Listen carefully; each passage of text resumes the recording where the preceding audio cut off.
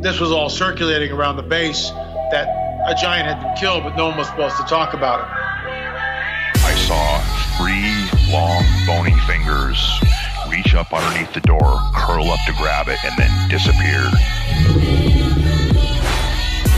When he came over to me, dude, he slithered over to me. And this giant comes out of the cave, and they're all frozen. And he starts running and firing at this giant. Well, the giant moves. He's got a spear in one hand, and he's running really fast and spears Dan and holds him up like this. Somebody yells, shoot him in the face, shoot him in the face. They basically decapitate him. Got closer. When he got about 15 yards away from me, I raised that 12 gauge and I blowed his head off.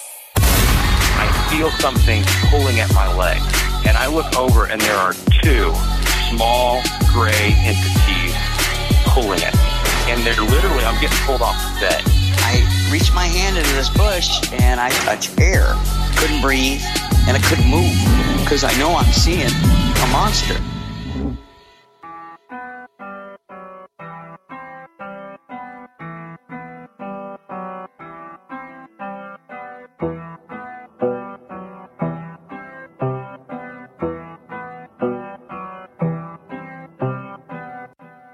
Yep.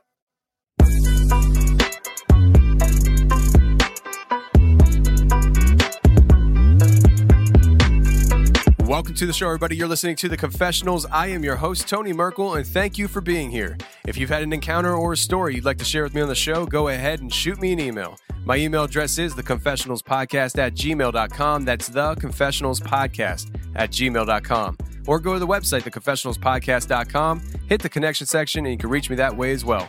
Either way works for me. Just get a hold of me. Now let's get on to the Art Bell iTunes 5-star ratings and reviews. If you go to iTunes and leave a 5-star rating and review, you will get a shout out on the following week's show.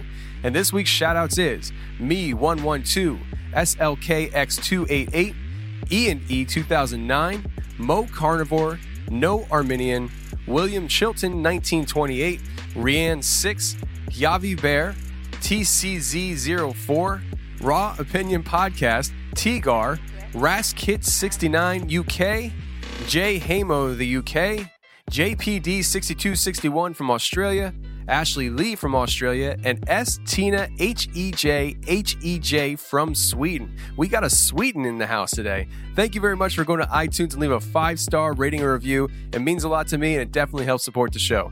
Now, moving on to the Patreon shoutouts. If you go to patreon.com/theconfessionals, that's patreon.com/theconfessionals, you get a shout out in the following week's show when you sign up to become a patron. So this week's shoutouts is Travis P., Patrick, Jessica A., Carolyn P., Evelyn M., Nana U, and Luke G upgraded to the groupies. Thank you very much for going to patreon.com/theconfessionals and signing up to become a patron.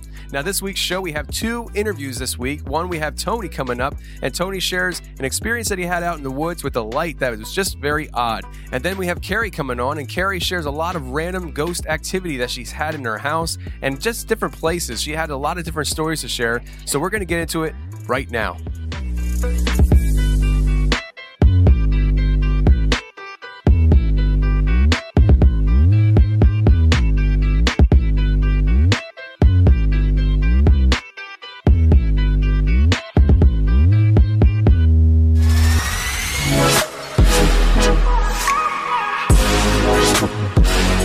All right, I have Tony on the line here. Tony, how you doing, man?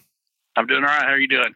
I'm doing good. So we scheduled this interview. I think it was a while back, probably in February or something like that. But, your interview or the email that you sent me, it did catch my attention. And we were talking about it a little bit here and stuff. And I just wanted to get you going on it right away. But share it to the audience. You know, I know you were in the woods, and I think you said you were hunting. Yeah. Share with people, you know, what you were doing, what time of day it was, and walk us into, you know, that experience you had, just an odd experience. Okay. Yeah, I could go back. I don't exactly know how many years ago it was. Since it wasn't really I kind of prefaced it this way. It wasn't really a scary experience. So I kind of just I kept the experience in my mind, other than just being odd. So it's probably maybe 3 or 5 years ago, but it was in the winter during hunting season here in Arkansas, so it's pretty cold. So I had to say it was around December, January, something like that. It was gun season, so I knew I had to, go out early in the morning. So what I normally do when I go out, I live about an hour and a half from where I go deer hunting, and so I usually have to get up really early to drive out there, and I can stay, but I normally don't like staying out there. This is family land where I hunt, so I don't have any reason, to not stay out there, but it's just a preference of mine. I just like to leave and go when I please. But I got out there extra early that morning. It was kind of an awkward, not really awkward, but it's not usual for me to get out there early. Usually I'm running kind of late on those mornings, so I like to sleep in. But that morning I got out there about an hour and a half to 2 hours almost before daylight. And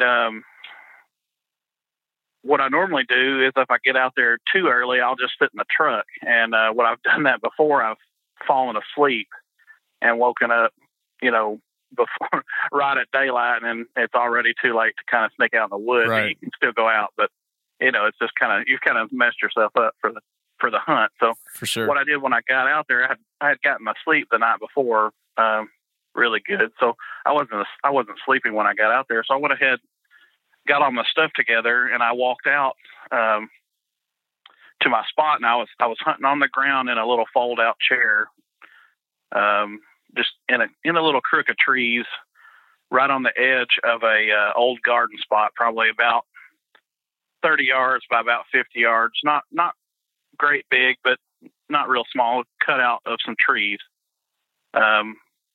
This night was real dark, no moon and no clouds. It was clear, but it was real dark, just stars. And out there where she's at, this is my aunt. It's far enough out where there's no city lights that get out there. So when you're out there, if there's not a porch light on, it's dark. So I get out there. I don't use a flashlight when I walk out. If I do, it's every 2 or 3 seconds, just so I don't step in a hole or something. So I'm not trying to scare off anything that's out there. So I go ahead and get out there and get set down because I want to get out and get silent in the woods. So if I scare anything, it comes back, or whatever's coming through the woods just keeps on coming. And I want to kind of preface the story too. Also, is I've been out there. She's been living out there for as long as I've been alive. So I'm 33 now. She's been at least 40 years, and I've been going out there my entire life.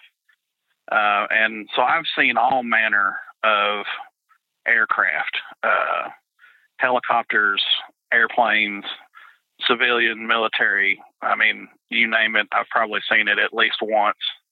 I've even seen the Black Hawks that fly at night with the sheriffs looking for dope. So I've seen it. I've seen it. I can just about tell you what it is. I've seen every manner of civilian aircraft, even flying in, the early stuff flying in at night, or flying in early in the morning, right before daylight, landing at the airport. And they've got a certain path that they fly when they're landing at I think it's called the Clinton Airport now. And the military doesn't really fly at night, so if you see one at night, they're doing something with the sheriff's department. But anyway, so I just say that to say, if I see something at night, generally it's either police or civilian.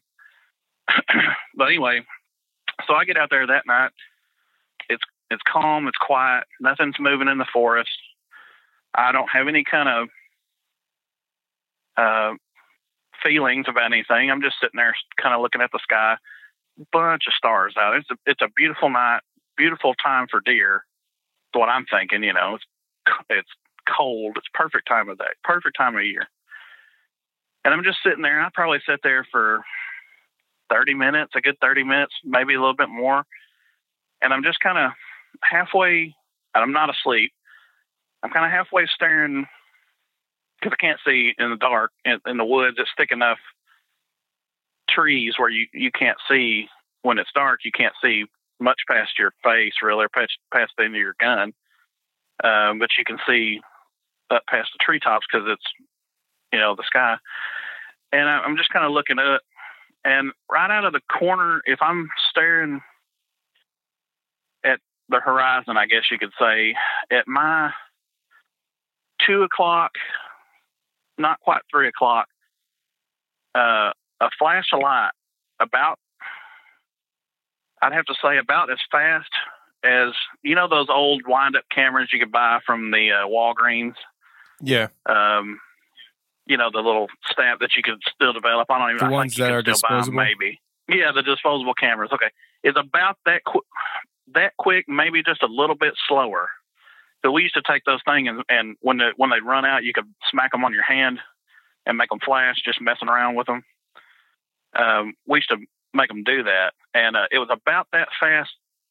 It was slower than that, so it lasted longer than that, and it was that kind of bluish white color.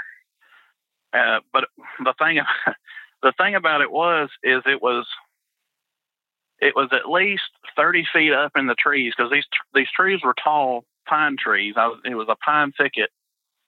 It was not really thick because my uncle had cleared it out, but it was pine trees. Well, they weren't real thick, but they were real tall, and they were about 35. It was about the top of these trees, and it was no more than 20 yards from me. It was close.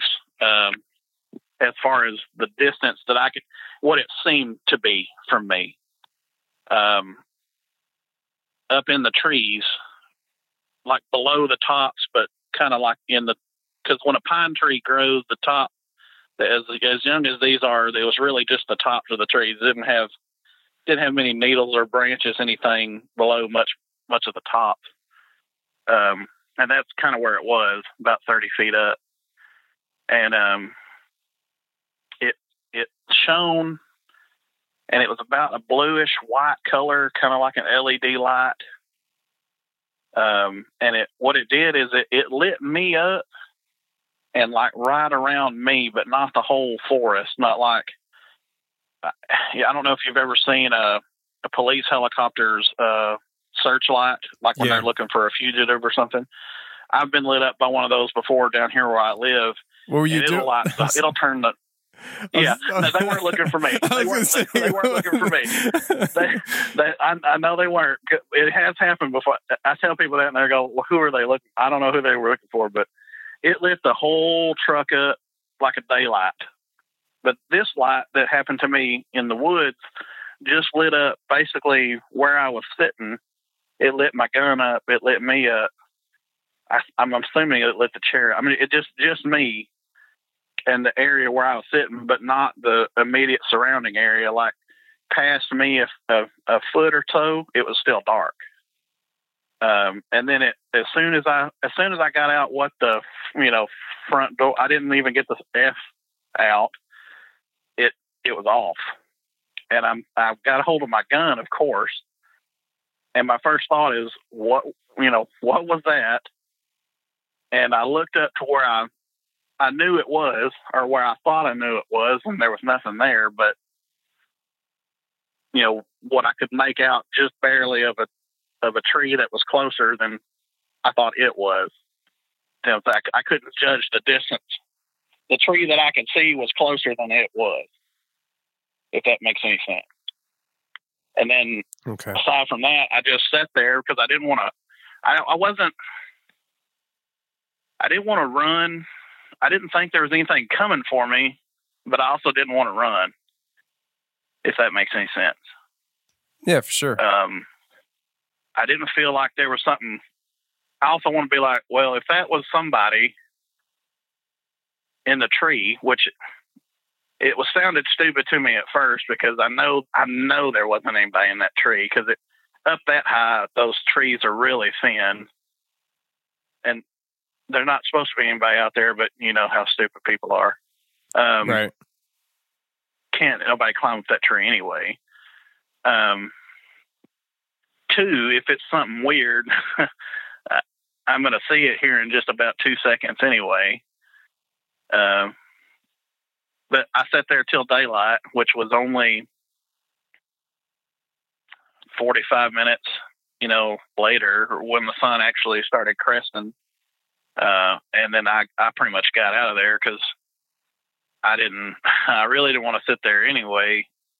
But I don't really know why I didn't take off. I guess because it was dark too. I didn't want to take off running in the dark. I really don't know why I didn't run. I mean, I didn't take off. It was a not being scared, but kind of not wanting to run. It was kind of weird. I don't really know.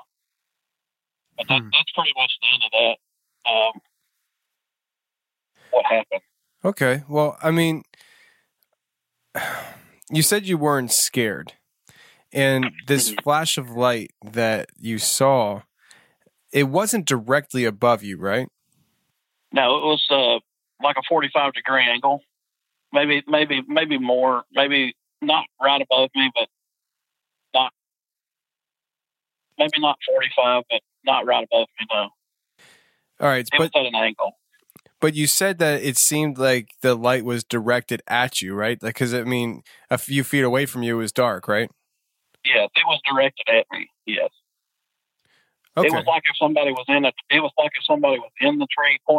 If somebody was in the tree pointing it at me, they were pointing it at me.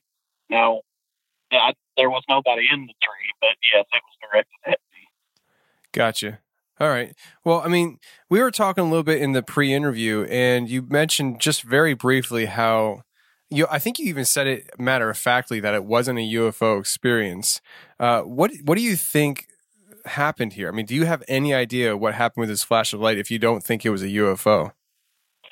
Well, I say that. I don't really know.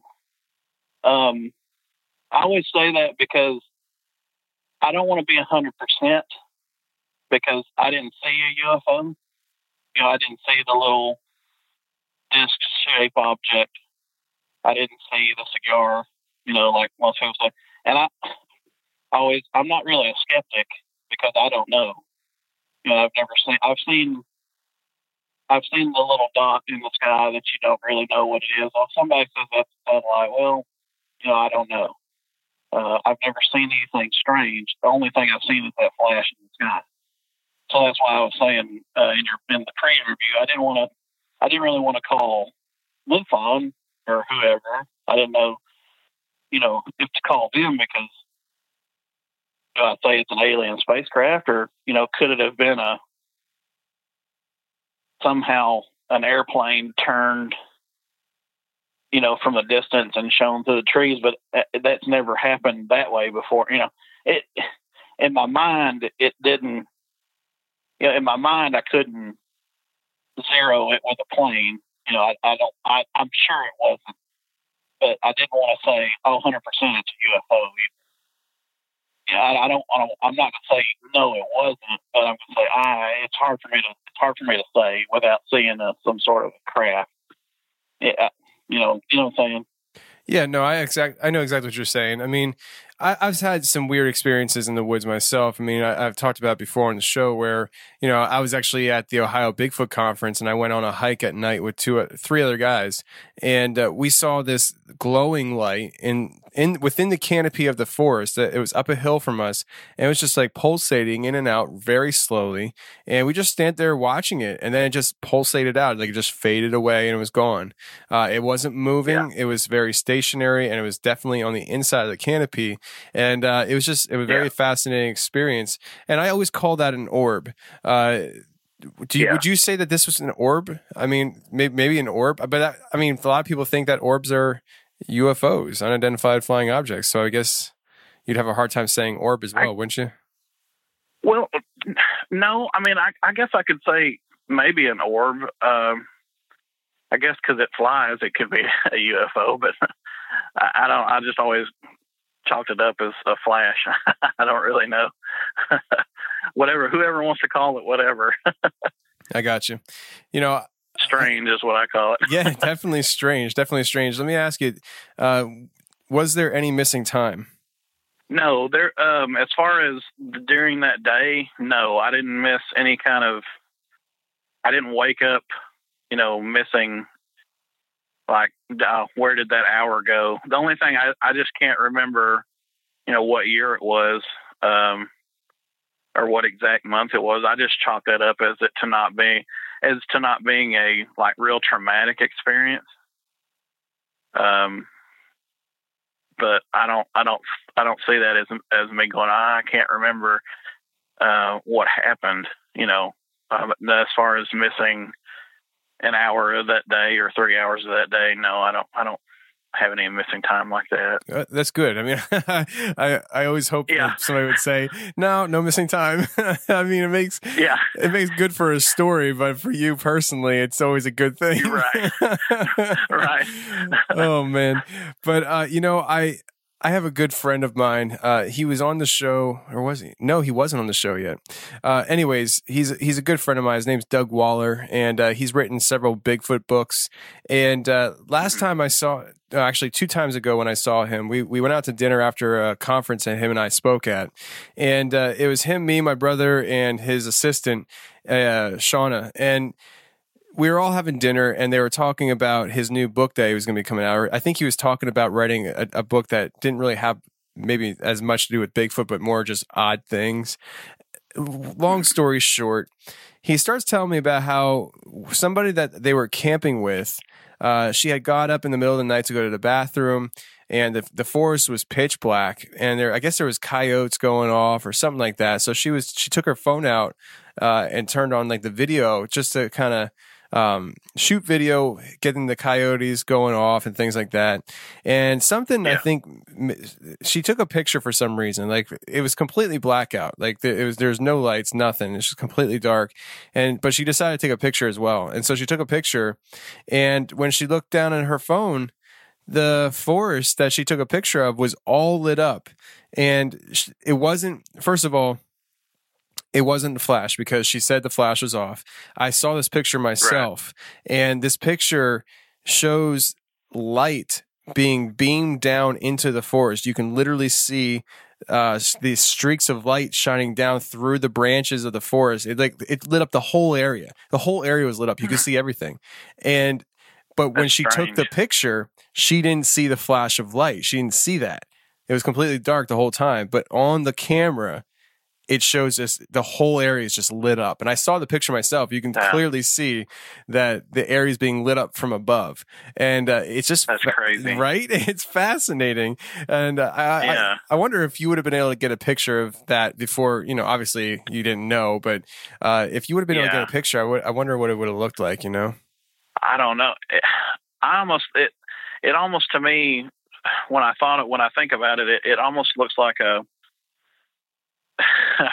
it almost looked like a stage light coming on and going off, like a really bright stage light or something like that. But it would have been so fast. I mean, you'd have had to been out there videoing as it was that fast, or just constantly snapping pictures, or a trail cam or something with a video. I don't even think a trail cam, because I have several trail cameras, that I don't think it would have caught how it wasn't like so fast that I didn't notice it, but I don't think a trail camera would have caught it going off that quick, on and off that quick. But a video would have caught it, but it was just crazy. What it was, I don't know. And the only reason I said that I didn't really want to say it wasn't a plane at first is because I've seen them with what I call their headlights on. It's their landing lights, like turning and stuff like that. Right. But they've never been close enough where you could say that, oh, they've lit me up, and it was a completely different style of light. So that was just my rational, mind saying, oh, it's got to be something that you've seen before, And I know it wasn't a car, because you can't see cars from the road, of the thicket's so thick of brush and briars and stuff on the ground that I don't, just your rational mind tries to figure out things, and you just go, well, you get to a point, you just go, I don't know, there's a flashlight. Yeah, it is what it is. Yeah, well, you just got to move on, I guess. As long as something doesn't happen to you, you just got to move on. And at least I just needed to tell. I wanted to tell somebody because I thought it's kind of a cool story that you can tell. You can tell your buddies, or you might tell a girl every once in a while, and maybe she might think it's cool. I don't know. Well, I'll tell you what, man. I think it's just an interesting story. It's definitely something out of the ordinary, and it just shows that there's really, this world is full of mystery still, and we haven't figured it out yet. And it takes people like you coming forward and just sharing your experience, and that's what you did today. And I appreciate that because, what you just shared sparked the memory in my head of what Doug Waller shared with me. And it's not the exact same thing, but it's definitely something similar where maybe she didn't see the flashlight because it happened so fast, like you described. And so she didn't see the flash of light, but maybe it did happen and she just so happened to take a picture of it. I don't know. But I just find it interesting that, out in the woods, a lot of weird, strange things happen, and people just you can't explain it sometimes. Now the woods are a strange place. Yeah, for sure. And like you said earlier, I mean, it didn't scare you or anything. So I'm assuming you're still hunting. You haven't changed any of those habits and stuff. Oh no, I mean, I didn't this year because I was busy. But no, it didn't knock me off of anything like that. No. That's good. Now, I know that you listen to Sasquatch Chronicles. Hypothetically speaking, if you ever come across a Bigfoot while you're hunting, are you ever going to go hunting again? I don't know. I guess it really depends on what it does. That show. It's a really good show. Some of those stories are really interesting, and the way those people, I guess the experiences they have, especially the hunters, the way it really shakes them up, it makes you think, man, what would happen if I saw one of those things out there in the woods? And I don't know. I like it. I like to go, and I just can't imagine seeing something like that would make me want to quit doing something that I like, especially as much. And I say this, as much time, effort, and really resources that you put into doing something like that, because it's not a cheap thing that we do. Sure. To go out there and do all that, especially a lot of people put tons. I don't. I'm kind of a cheap hunter. A lot of people put a ton of money to go out there and do stuff like that, and to just quit. They really saw something, out there, and a lot of those stories that he puts out, so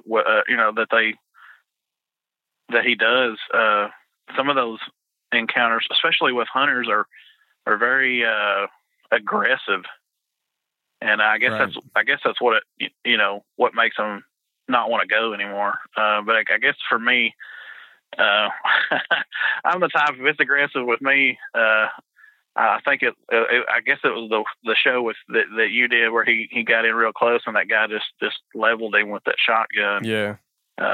You're not gonna mess with me. You leave me be, I'm gonna leave you be. But I'm not just gonna go out there looking for no trouble either. So. Sure. No, I get it. Yeah, I totally understand it. I mean, I kind of feel the same way. Defend yourself if you have to, but right. Yeah. I just real quick, it reminds me of a story that was told to me in Cannonsburg a couple of weeks ago when I spoke at that conference. And this guy, we did a town hall meeting. That's what it was. And this guy shared his experience and he lived right around the corner, and he hunted locally and stuff. And he was hunting this area his entire life, and he never had a problem. He never thought about Bigfoot, nothing. And long story short, he had a lot more details than what I'll be able to remember. He shot a deer, and he couldn't track it down. It was gone. And so he went back to his stand or whatever. Yeah, I think it was his stand.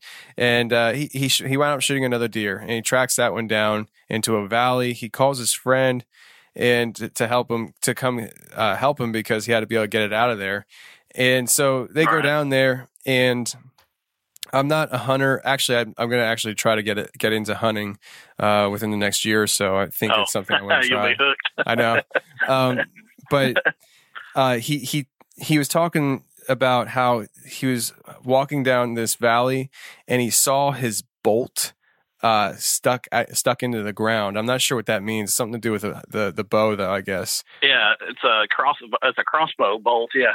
Okay, so like he said, it was like jammed into the ground, and him and his buddy were just like, "That's weird," you know. They didn't do that, and then they came across the deer. The deer wasn't eaten. The deer wasn't gutted. The deer's legs weren't broken. Head wasn't broken or twisted. Just that the body was torn in half. And wow.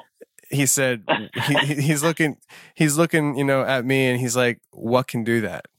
What else can do that?" And I'm like, "Man, Bigfoot." I don't know what else to tell you. I mean, like, that was Bigfoot, man. Like what else does that? I can't even do that, you know. Like he said, it was just it was just torn in half. Like you could see the skin, the body was stretched until it was torn in half, and wow. And he took it as a sign of something telling him, "Get out of here. This is my area. Get out." Yeah, exactly. So, interesting stuff. But that actually, I think he said that he doesn't hunt anymore because of that, or something like that, or he doesn't hunt those woods now, or something like that. But, you know, every hunter's going to react differently when it comes to that stuff. So, fortunately for you, it was a flash of light, not a Bigfoot. Right. Well, yeah, I mean, that goes back to the violent part of it, you know, the violent reaction, I guess, if you want to go back to a predator protecting its area or whatever, they go to 10. You know, they crank that up to 11, you know, to get you out of their area. I guess you would, you know? Yeah, absolutely. Absolutely. I would think so. So, well, Tony, man, it's always nice to talk to another Tony. Before we get out of here, when it comes to your experience, just real quick, what's your gut feeling? What do you think happened that day? Do you think it was just some kind of like swamp gas, or do you think it might have been a UFO? I mean, or do you just reserve yourself to not have an opinion? Man, I think it was something. I really think it was something looking at me. But whether or not it was a UFO or maybe it was an orb, just taking a look at me, I don't know. That's kind of what I think. It was some sort of orb or UFO, something just maybe winking at me or something. I don't know. I got you. Well, now I have another question for you. And okay. What's the difference in your mind? Now, there's no right or wrong answer to this, but what's the difference in your mind between an orb and a UFO? Well, I guess what I've always considered the UFO being the craft, you know, like you would see that's not terrestrial necessarily, or maybe a terrestrial craft that's not a human craft, and then an orb maybe being some sort of maybe the being itself in a form that we don't understand, or an orb being just something completely different that we don't really understand. I don't really connect the two necessarily, but I could be wrong. I know that orbs float, but I don't know that they're flying. Other than being flying objects, I don't really consider the two being linked necessarily. I mean, they could be linked, but I don't consider them a machine as much as I consider a UFO like a machine. That's what I've always, you know. Yeah. Totally get it, man. Well, Tony, I really appreciate being on here tonight and sharing your experience, man. Yeah, man. It's awesome. I appreciate you letting me share. For sure, man. If you ever have anything else, just let me know. I will, man. I surely will. All right. Take care.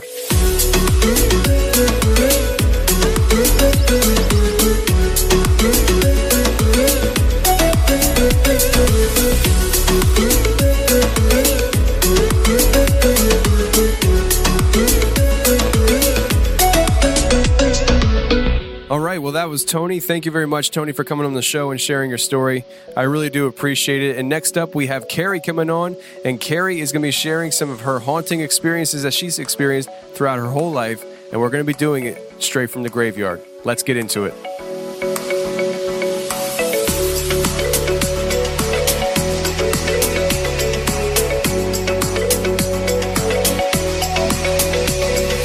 Okay, today we have a great guest coming on. We have Carrie, and Carrie is live from the graveyard. So how you doing, Carrie?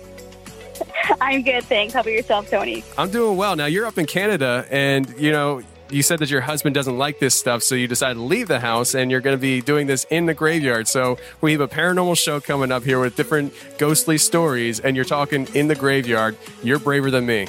You're braver than me. I thought that after I got here. I thought, what am I going to be bringing home? But, Yeah, well, we'll see what happens. But if anything does happen, just stop what you're saying and tell us what's going on around you. We want to know, okay? A live look. So you have a lot of different experiences here, and they're kind of like really a little bit all over the place. I mean, it really kind of, in your email to me and stuff, you said that things really started happening when you're 2 years old. Now, when I was 2 years old, I can't remember a darn thing, but I know people like you because my wife is like that, where she actually remembers things from when she was like 2 years old. I barely remember anything from my childhood. So, I'm very interested in hearing some of your experiences. So just kind of take away from us and just share with us what you got going on or what you had going on in life up to now. So it did start around when I was 2 years old. I was the person with invisible friends. I had invisible kitties all the time. They followed me everywhere. At night, I would insist my parents put them in my closet because they kept me up all night. If they didn't put them in the closet, I would be the kid that was calling for them. They're annoying me. Get them out of here. I can't handle them. And they all just thought it was imaginary friends. Looking back, I think it was so much more than that because I continued it on for so long. And I was very adamant waking up in the middle of the night. These things are bugging me. I mean, when you're two and you're groggy in the middle of the night, you're not usually thinking about your imaginary friends if they're not really there, is my opinion. So I'm convinced it started right from that age. I had a couple memories from the time I was around the age of 8 to 10. A few times in the middle of the night, I'd go running into my brother's room half asleep, telling him, move over, I can't sleep in my room, the ghosts are bugging me again. And I always made it back to my own bed before morning, before anyone realized I was out of mind. And you just brought this up just a couple of months ago. And I said to my brother, oh, that only happened a couple times. And he was in disbelief. Like he right off the bat said it was a regular occurrence. It happened almost every night. I can't believe I've blocked that much out of my mind, that it's bugged me that much, that I didn't think of it for so long. So I find that really interesting that for a couple of years, it was almost every night, and I only remember bits and pieces of it.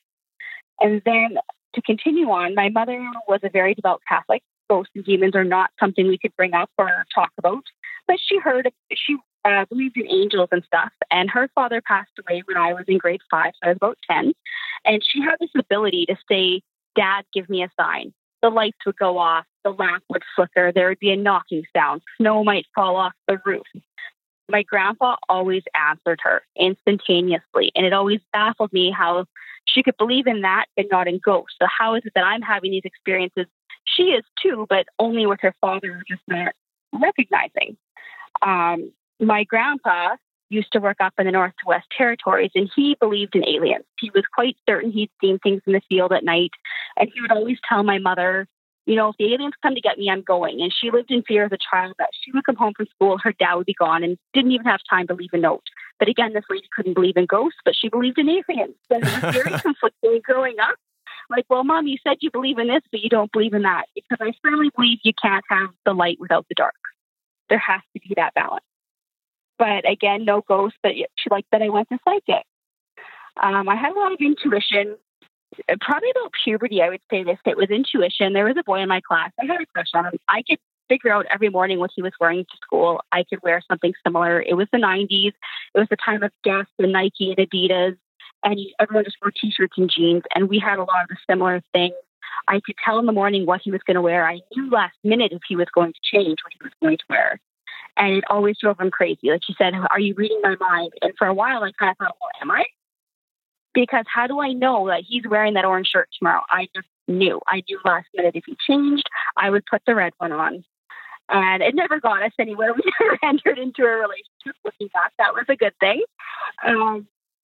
But just little things like that. And all of my aunts were like that as well. The phone could ring. My mom, my aunts, they could all say, that's so-and-so calling. This is before the days of call display. My mom could always figure out who it was calling and what they needed.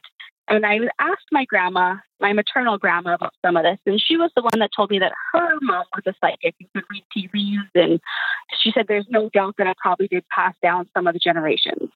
Up until last year, my parents still didn't have call display. My mom still had that ability to say, that's so-and-so calling. And I also had that ability, but only on their phone, probably because my phone is call display.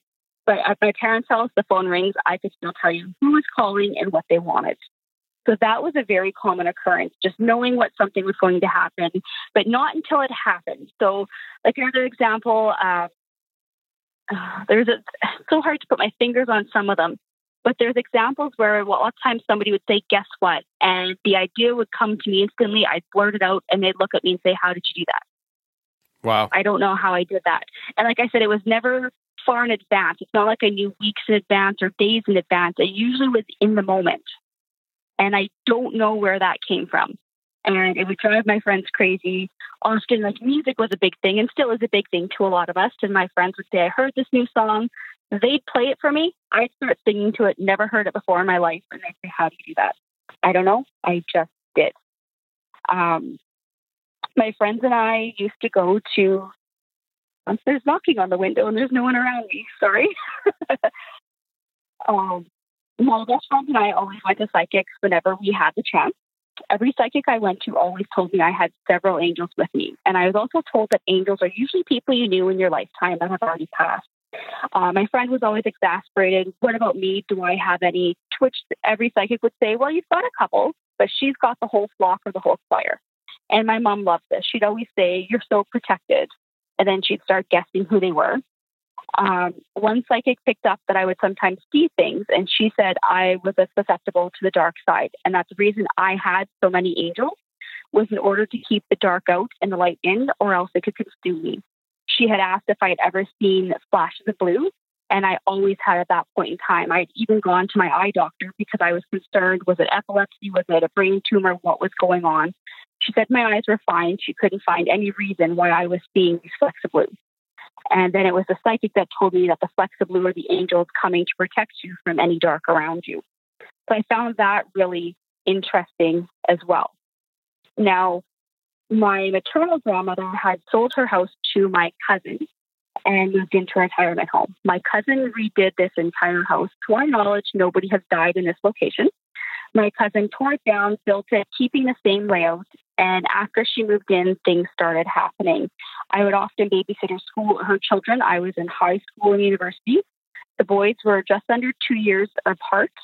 And there was one night I had just put the baby to bed and the wind came up. And they had this tree that was 100 feet tall at least. They had talked to 2 different companies to try and take the trees down. Nobody had insurance to cover a tree of that magnitude. They were scared they weren't be able to get it down without hitting the power lines, the adjoining neighbors, the house, anything. And the wind came up and I was sitting in what they called the den and this tree was swaying. And then all of a sudden it kept going to the right and it wasn't coming back up and it floated down like a feather. This 100-foot tree took out wires from the house. It didn't damage the house in any other way. It didn't damage the other house on the other side. It didn't damage any vehicles. But it was as if it was put down like a pillow. It was the most incredible thing I've ever seen. The whole philosophical question, if a tree falls in the forest, does anyone hear it? I had every window open. You couldn't hear it fall. It was that soft. And I kept thinking, well, by this point, my grandpa had passed. Was he helping it down gently? There was other things that happened in that house. I've stayed many nights there, and it's always in my cousin's master bedroom upstairs. The door would slam constantly. Like you'd prop it open, I'd put garbage cans in front of it, shoes, and that door would just slam on you no matter what happened. In the middle of the night, I'd wake up. There'd be this bubble-ish entity hanging over me, not letting me out of bed, and it just hung there. And it was the most scariest thing I could feel. It was all the hairs in the back of your neck up. And I was calling for my angels to send them away as the psychic had taught me. And all of a sudden, his face came up in the window. And he was a 1940s person. He had a big black mustache, rounded top hat, black coat, collared white shirt. And whenever he came to the window that night, that entity would stop harassing me, but he wouldn't go away. It would just kind of hover there. And then when that head went away, it would start its reign of terror of freaking me out again. And that head would come back and it would stop. And I told my mom about this head, and I explained and described in great detail. And she said to me, well, that's Mr. Emery. That's who originally built the house for Grandma and Grandpa. She recognized the person right away. And so she felt he was coming back to maybe look over the house. And when the youngest child was about 7, it was around 3 o'clock, I think, every night, my cousin had said he would come running into her room, freaking out, screaming, crying.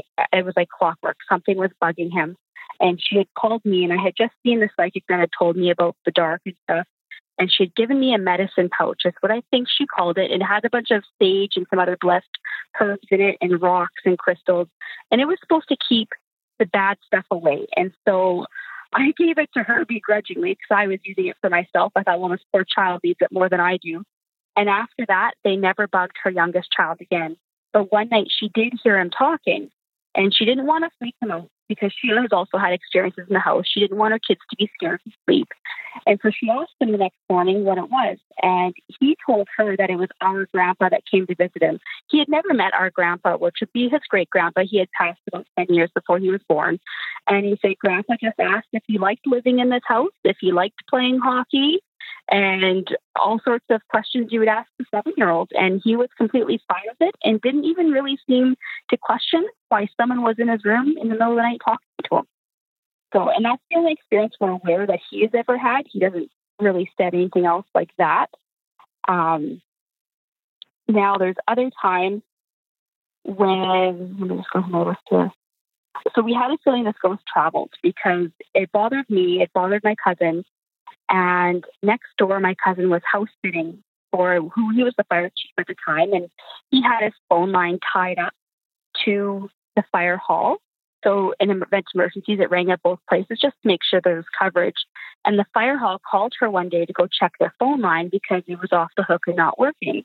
And she went into their kitchen to find a portable phone, at the time, the cordless, sitting upright in the kitchen on the floor, off the base. There's no way a cat would have knocked it off the counter perfectly to stand upright and be turned on. And a few other things started happening in that house when she was house sitting. The clocks were changing time, the batteries were coming out, and the people accused her of letting her children play in the house when they got home. And then when they went to look, they realized, well, hey, these clocks are on a cathedral ceiling. Nobody could reach them without a ladder, and she would never have let her 7- and 8-year-old play in there unattended, obviously. And when I started bringing these incidents up at work, another person who lived in the same small village said they had a similar occurrence in their house where they were making supper one day and they had an electric frying pan full of the supper. Too early to turn it on, they sat down for a visit. The frying pan picked up and flew into the wall, flinging the meat and the whole meal everywhere. Neither one of them were near it. Neither one of them had touched it.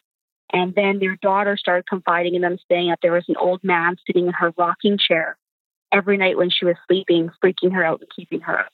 So I started wondering, does this ghost travel? Because the more people you talk to in this little village outside of my hometown, the more people had experiences with this ghost. So I did a little research, and there was a place called the Sugar Shack. And apparently it was in its glory in the 50s and 60s, and it was a dilapidated house that people went there, they did drugs, and God knows what else. Everyone said it was the darkest place to go to, and that they're sure people died there, and they were wondering if all of these spirits were still kind of trapped from that location. Now, whether or not that's true, there's not a lot of written history for this area, so that's really hard to find. But where it gets really interesting more so for me was in December 2007, I moved into my own apartment in my hometown, and right before I moved in, a guy had died in the building. At first, they had suspected homicide. There was blood everywhere. They could not figure out what happened. It turns out he had a brain aneurysm. He bled through his ears and mouth, which made the mess. But when I moved in December, by February, things were happening in my apartment. My paternal grandma had bought me this really nice ceramic heart-shaped dish for Valentine's Day, and it was white, had little red hearts all over it. I kept it on my end table with some candies, and I came home one day from work, and it was shattered, still sitting in the place on the table with the candies on top of the shattered mess. Now, my table was a glass coffee table, so when I cleaned it up, I noticed there wasn't even any scratches on the table, as if someone, you would get it, when you move the dish too hard or you slam it.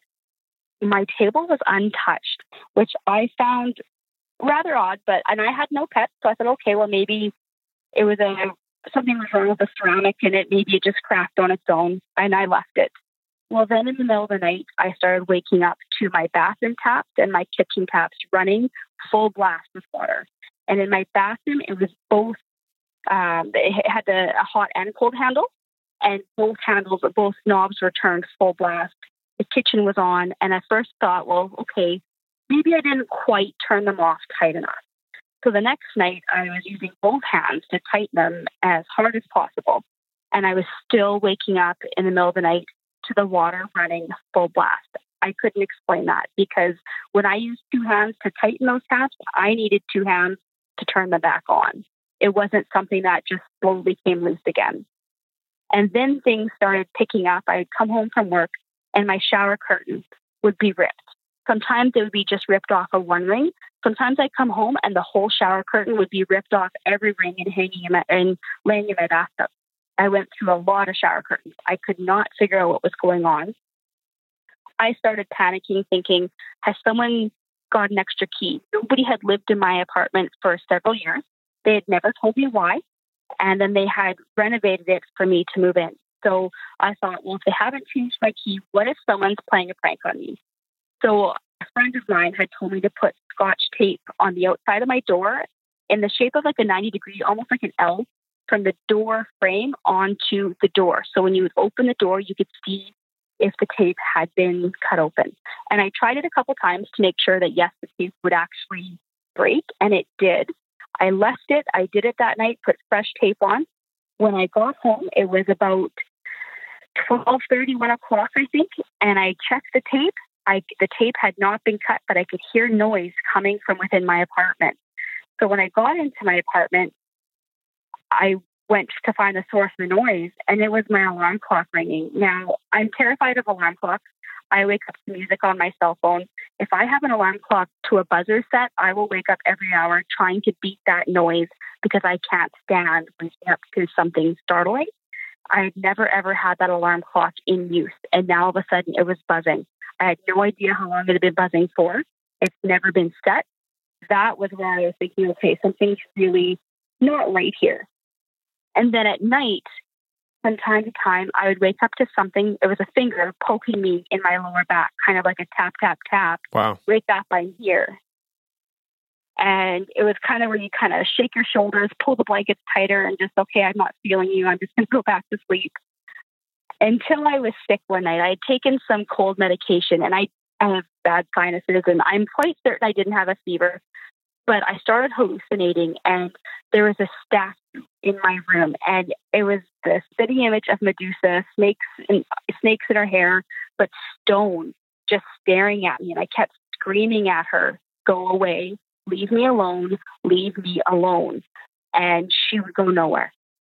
And my friend had called. She'd been on a date that night. She wanted to tell me how it went. And she said every word I spoke, she could not understand. She said they were words. They were not making sense. They weren't strung together properly. She was so concerned. She actually called my parents to come and check on me. I have no idea what I said to her. I'm not bilingual by any means. I don't think I would have been speaking another language to her, but to her it wasn't English. To her it wasn't anything she was understanding. And that's always bugged me, that something could take over. If that was what was in my room, was it making me talk? You know, that I really struggle wondering if that could have been. And the taps would still continue to keep running and going. And so I reached out to one of my good friends. He's Chinese, and he had told me a story of his childhood, of some of the mysterious things they had encountered when they were little and how his grandparents had to ward them off. And so I asked him for help. And he offered to ask his mother. He was very superstitious. And the next day he came back with a response that quite shocked me. He had told his mother all of my experiences. She was very angry at him and accused him of bringing bad energy into their house by speaking. She was so upset, he said, that she went to temple, which she hadn't done in about 20 years. And then I felt terrible. I thought, oh my goodness, have I passed this on to them? But he didn't give up on me. He went to Chinatown and he asked questions around on how to ward off spirits. And people had suggested that I put mirrors outside, because if you have a mirror outside, it traps the spirit and it can't enter your house. The problem being, in an apartment building, I'm in a hallway. We couldn't hang things outside in the hallway. And then my other fear was, am I just going to trap a bunch of spirits and they're going to be stuck in this hallway? So I was worried about the fallout from that. So eventually him and I did some research and we found a few things I could do. What I ended up doing was I burnt the candle, I confronted the ghost, I acknowledged it, and I asked it to leave, saying it could not reside with me anymore. And after that, that one went away. And it shocked me how simple it was, because I don't think it's always that easy to get rid of something. Yeah. You know, and in 2006, I had lived in my paternal grandparents' house. They had moved into a retirement home. They didn't want to get rid of their original home just in case they wanted to move back and didn't like it. So I said, well, I'll rent it. Let me live here while you decide. And it worked out great, except there were a few times all the cupboards would open in the kitchen.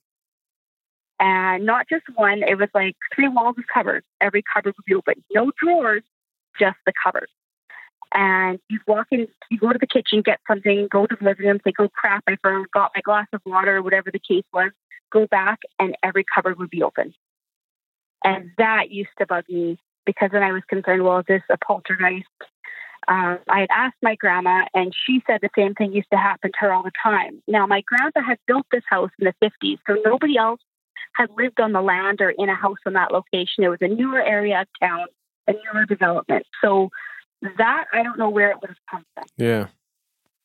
You know, like that was the other thing. And after I moved out, my cousin bought the house and moved in, and she moved her baby in. And at this point, our grandpa had just passed. And she said there were times when she would look down at her baby. Her baby was giggling and smiling at the only way grandpa could ever get him to do that. So she was certain that he was coming back, because a few years later, when the baby was now a toddler, she said at night you would hear footsteps going from my grandpa's favorite chair, because it was all of his old furniture, going into his bedroom and crawling into bed. And then when that happened, her 3-year-old would come running into her bedroom every night like clockwork. So we had wondered if at that point, if grandpa had come back to the house. But when I was having issues there, grandpa was still alive. So that didn't really solve my problem. What else is here? Starting in 2011, I started working at our local hospital and care home. And a lot of people said they had issues, mainly the dietary and housekeeping staff. So they had issues with an old man that was there that was very mean to them. He was a ghost, and they didn't like cleaning in certain areas. I never saw him. What's interesting with me is places that are active for everybody else are not usually active for me. So for me to walk in and everyone say, oh yeah, I always see a ghost here, there's a good chance I'm not going to. I tend to have issues where maybe not other people do as a whole. Maybe 1 or 2, but not as a whole. And one day I walked into work, and we had a Ukrainian resident that was on her way out. I knew it was only going to be a matter of days. And she said to me as I walked through the door, don't laugh, I'm dead. And she wasn't dead when I had left work yesterday. So when I got to my desk, I asked the night staff, did so-and-so pass? And they looked at me like I was crazy. No, she's still here. I said, oh, okay. And I could hear the voice again, I'm dead. And so I said to the ladies, like, are you absolutely sure she's still with us? And they said, of course we are. Then we had a day staff coming on, because you have 2 night nurses, 2 day nurses kind of thing. And one of the day nurses was over listening to this all. And she looked at me kind of curiously. She waited until the night staff left and said, I'm going to go check her. And she went to the resident's room, and sure enough, the resident had passed, and had passed probably within a couple hours. Wow. So fairly recent, but not recent enough that they probably should have checked her. And so I had known right away. And so she'd asked if me and the activity director would go sit with her until the family got there. And I said, absolutely. And a healthcare aide came in, because you try to make them more presentable when their family comes in to say goodbye. And sure. She went to pick out, I believe it was a red nightgown. And the lady said to me, not that one, I want the blue one. And I had to say, oh, sorry, she wants the blue one. And I was waiting for them to kind of say, well, what are you talking about? But they nodded in understanding. And the girl said, yeah, we've all had experiences here. I don't know she's telling you what she wants to wear. She was very feisty when she was with us. And so she was communicating through me that way. And it was about a year later when her daughter was bringing up the day she died, because her daughter also worked at this location. And I told her my story, and I was kind of hesitant. You never know how some people are going to accept this. Some people don't like to hear about it at all. Some people are really into it. So I proceeded with caution, and I told her the story. And by the time I was done, she was crying, and she thought that was just amazing. She was just like, wow, that's amazing that she came through like that. And I was kind of happy I shared it with her because I was really tempted not to. And so another time at the hospital, I was coming down a hallway when I saw an older gentleman going to be checked into our admitting room. And so they have little cubicles for the patients to go into. If you need to go to the emergency room, that's where you give your health card and all of your information, and it's semi-private. And I saw him go into the cubicle but kind of stumble. He was probably about 80 years old, and he was dressed in like janitor gear, like those utility blue pants kind of thing, and a plaid jacket or a plaid shirt and a jacket, and an old blue hat, and he stumbled. And I thought, well, it's quicker for me to get there than the girls in the bidding to have to come all the way back out the door. They're able to come out and come around. By the time I got to the cubicle, which never left my sight, there was no one in there. He was nowhere to be seen. And the girl was sitting there looking at me like, oh, can I help you, Carrie? What happened to the gentleman? She's like, there's been no one in here for a half hour. Jeez. So that's just chills, doesn't it? Yeah. You know, and like one thing I do currently see, like, it's been pretty quiet since I met my husband. Like I said, he's really not into this. He firmly believes if you open that door, then it has a negative impact on your life. And I'm not going to say bad things happen, but you just have negative experiences because you're allowing it in. And since I've met him, he's been so strong with that I feel like that's what has decreased a lot of my experiences. All I really see now, we have one apartment. We own some businesses and we travel a lot. So we have a few apartments and houses. And in one apartment in a business of ours, I see shadow things all the time. And they're not people. They're definitely creatures. They're the size of my cat or dog. And you think it is the cat or dog until you see the cat and dog both lying next to you. They always come in the entranceway door. It's just constant shadows. In our main house in our hometown, there should be stuff happening there. It's the oldest part of town. Our house is from 1924. We literally lived in what was known as the red light district for the miners. Our town is built on mining, and this was the worst area of town to be in back in the 1920s and 30s. And I've only had two happenings in this house, and it was right after I moved in with him. I was doing laundry downstairs one night, and there was someone tapping me on the back. And each time I turned around, there was no one there. I bent over to put the laundry in, and I kept getting those taps again, but there was nothing there. And then one night I came out to go to the bathroom, 3:00 in the morning, and there was a man in my living room, and he was tall. He had an old mining gear. He was definitely from the 1920s and 30s, very shaggy looking. And then he disappeared. And it reminded me of the time when we were in high school. My friends thought it was always fun to use the Ouija board. That is not fun. I loved to visit graveyards at 11 o'clock at night. Again, it wasn't fun for me. We had gone to the drive-in. We had seen a movie. I said, let's do a tour of the graveyards. Well, when we left the graveyard, we had a guy in the back of the back of the truck, like the box. It was a ghost. He followed us, and I knew his name was Steve. He told me his name was Steve, and he just kind of thought, hey, these ghosts are up. Let's go for a cruise. And I was mad because nobody else had these issues. And when they dropped me off, I had to say to him, you need to stay here. You don't get to come. And they're looking at me like, what are you talking about? And I said, well, nothing, because I knew they didn't see what I could see, right? I thought, whose idea was this to go to a graveyard? Just more people. But it's just always been little things like that. I mean, my husband and I travel a lot all over the world. We've been to Sarajevo down Sniper's Alley. We've been to Prague, to London, to where there's lots of fighting. And wow. I don't seem to have issues when we travel, which is amazing, except when we went to Cuba.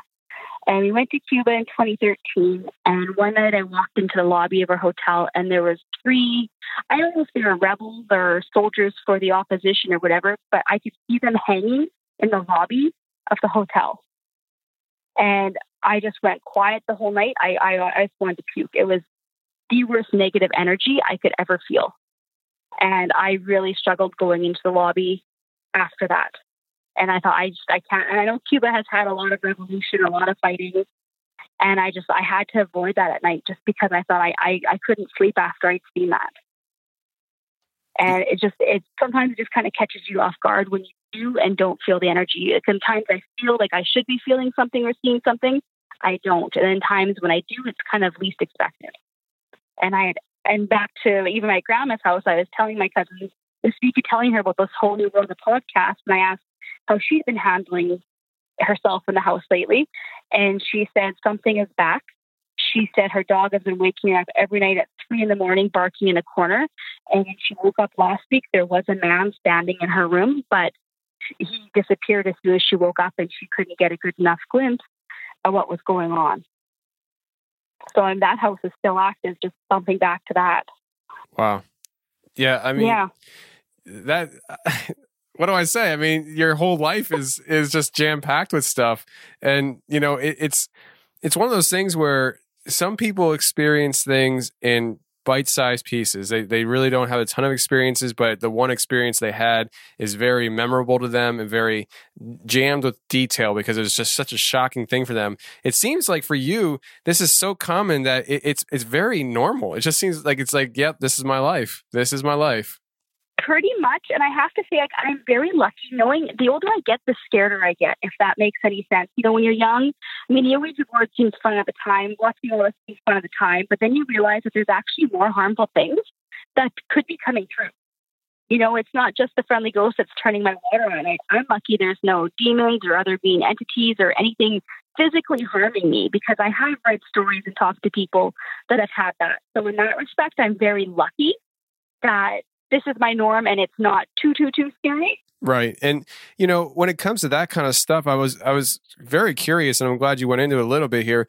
So you do distinguish between, you know, like say a ghost versus demonic activity. I mean, for you, like they are separate things. Like, cause you mentioned earlier about the poltergeist stuff. So how do you view all this stuff? I mean, do you view that like there are just different levels of spiritual dimensions or spiritual entities that, you know, come into our lives in this dimension? Or how do you view this stuff? I mean, after your whole life of experiencing it? I think they're all their own individual. You know, once that psychic had told me that I'm susceptible to the dark and then learning all the different dark things that are out there, I think when you open that portal or that door, there's all types. Is it a spirit, a demonic? Is it an entity, a poltergeist? I think they all have their own being.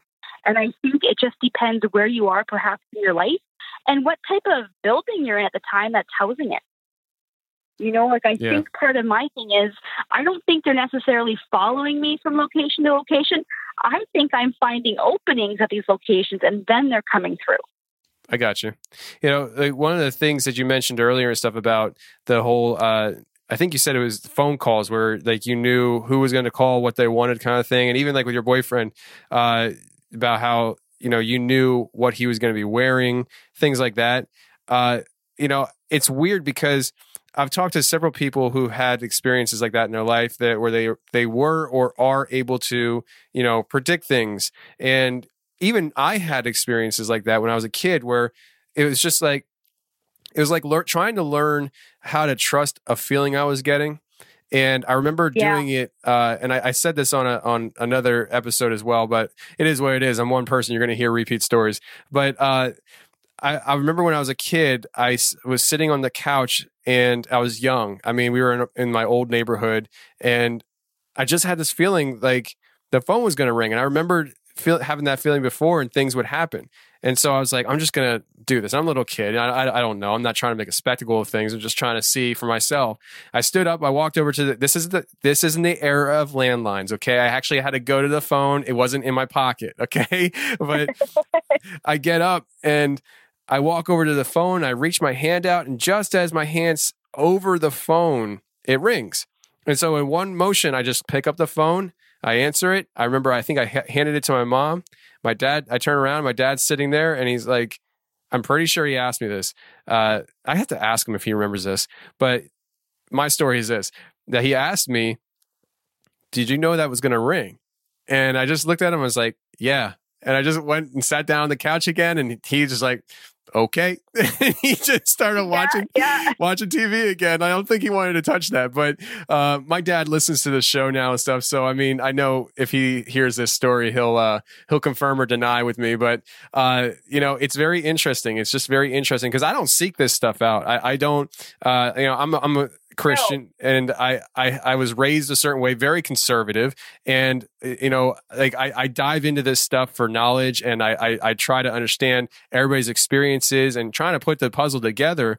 I don't necessarily look to, because some people they actually look to communicate with spirits, and they actually look to go on ghost hunts and see if they can communicate with things. It's just not my thing. I don't really care to do that. I talk to enough people who have those experiences. I got my fill, you know what I mean?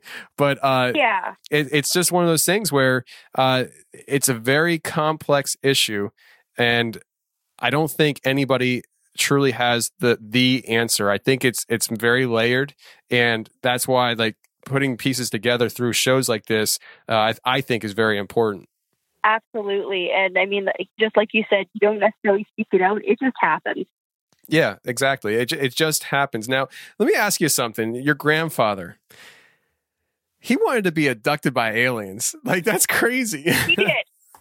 Like, he said the stuff he saw up in the Northwest Territories and Yukon left no word of a doubt in his mind that they had seen flying saucers and spaceships. He was convinced with all of his heart. Again, he was one of the most devout Catholics you would ever meet. And he believed there were aliens. And I still couldn't believe my mom believed there were aliens. Because of the way he would tell her the stories of everything he'd seen and experienced. And like, yeah, there's more of this universe. He'd say, I have to go find out. If they're going to take me for a ride, I have to go. And I thought, wow, I don't know where I feel in the whole alien bit, but that always shocked me coming from him. He was very conservative. He was very French, very very Catholic. Yeah. And that was always the curveball he'd throw at you. Yeah, I mean, that's when I hear people like that, like most people don't want to be abducted, but you do hear people that are, kind of, they actually enjoy the idea of aliens and what it would be like and things like that. And whenever I hear of people like that, have you ever seen the movie Independence Day with Will Smith back in the 90s? Yeah. What I picture, and it's just like an exaggerated thing, but in my mind, every time I hear people like your grandfather, I picture the woman that's on the roof during the invasion, and she has a sign, and she's like, "Take me!" Like that.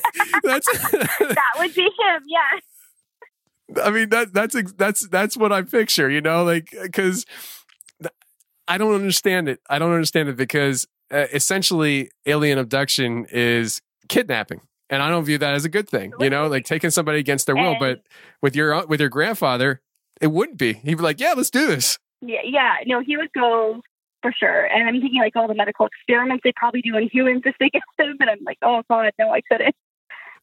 Yeah, it's just crazy to me, but it's fun because I enjoy talking to different people and, your experiences, your grandfather's ideas, like you get a picture that, people are just, that everybody's different. And I think that in a world where communication is so easy, it's very hard at the same time to communicate with people effectively. And we see that in our world where there's so much tension, even though we all can communicate so fast and easily, we're miscommunicating, And I find it very interesting and awesome that I get the chance to talk to people who through communication like this, and I get to experience and take in other people's viewpoints on a very neutral level. And I personally get a chance to further understand humans, just the race of humanity and how we all are so different. And for me, it's great. It's enlightening. And it makes me feel like I'm growing as a person to understand people in general. We don't all have to agree. We don't all have to feel like we all are coming from the same direction. But I feel like understanding human beings is one step closer to maybe peace a little bit, because right now we live in a very tense world. And I just find it very ironic that never before in human history has communication been this easy. You shoot a tweet, they get it. You shoot an email, they get it. You call them on Skype, they're there. It's so easy. but yet it seems like we're miscommunicating. Even as easy as communication has become, we're miscommunicating even more. And it's very crazy. Absolutely. I definitely agree with that on so many levels. Yeah. So, Carrie, listen, I really appreciate you coming on and sharing these stories and stuff. I mean, it was a jam-packed information, and I really appreciate it. Thanks so much for having me. It's been really nice to be able to talk about it because there's not a lot of people here I can talk about it. And it's been great, like you said, being able to find all this online communication, knowing you're not alone.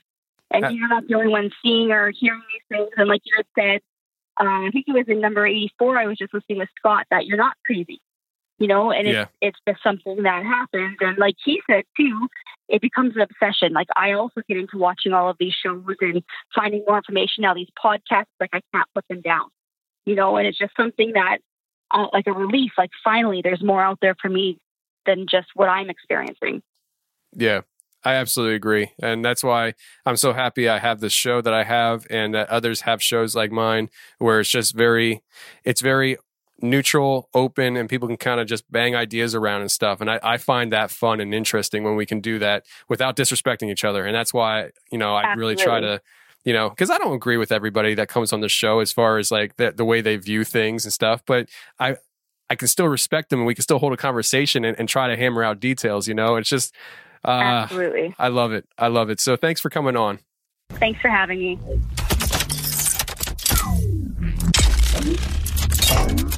Well, that's the show, everybody. I really hope you enjoyed it. And if you did enjoy it, there are 3 things you can do to help support the show. 1, go to iTunes and leave a 5-star rating and review. 2, go to patreon.com/theconfessionals. That's patreon.com/theconfessionals and sign up to become a patron to help support the show. And 3, you can go ahead and share the link to the show that you're listening to right now around social media. That will help expose the show to an audience that didn't know about the show beforehand. And until next week, friends, stay safe, take care, and remember, the truth will set you free, but first it will piss you off. Bye.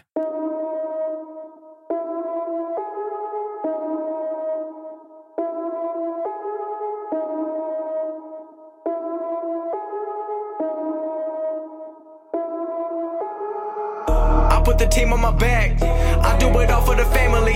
Everyone think they can rap. Nobody ever gon' challenge me. Starting my week on a Sunday. They think they can make it in one day. I just been ready to take off. Waiting my turn on the runway. Never be turning around. Never be turning around. Ayy. Never be slowing it down. Never be slowing it down. Ayy. I keep my foot on the gas. I keep my foot on the gas. Ayy. I know I'm never gon' crash. I know I'm never gon' crash. Ayy. Never be turning around. Never be turning around. Ayy. Never be slowing it down. Never be slowing it down. Ayy. I keep my foot on the gas. I keep my foot on the gas. Ayy. I know I'm never gon' crash. I know I'm never gon' crash. Ayy.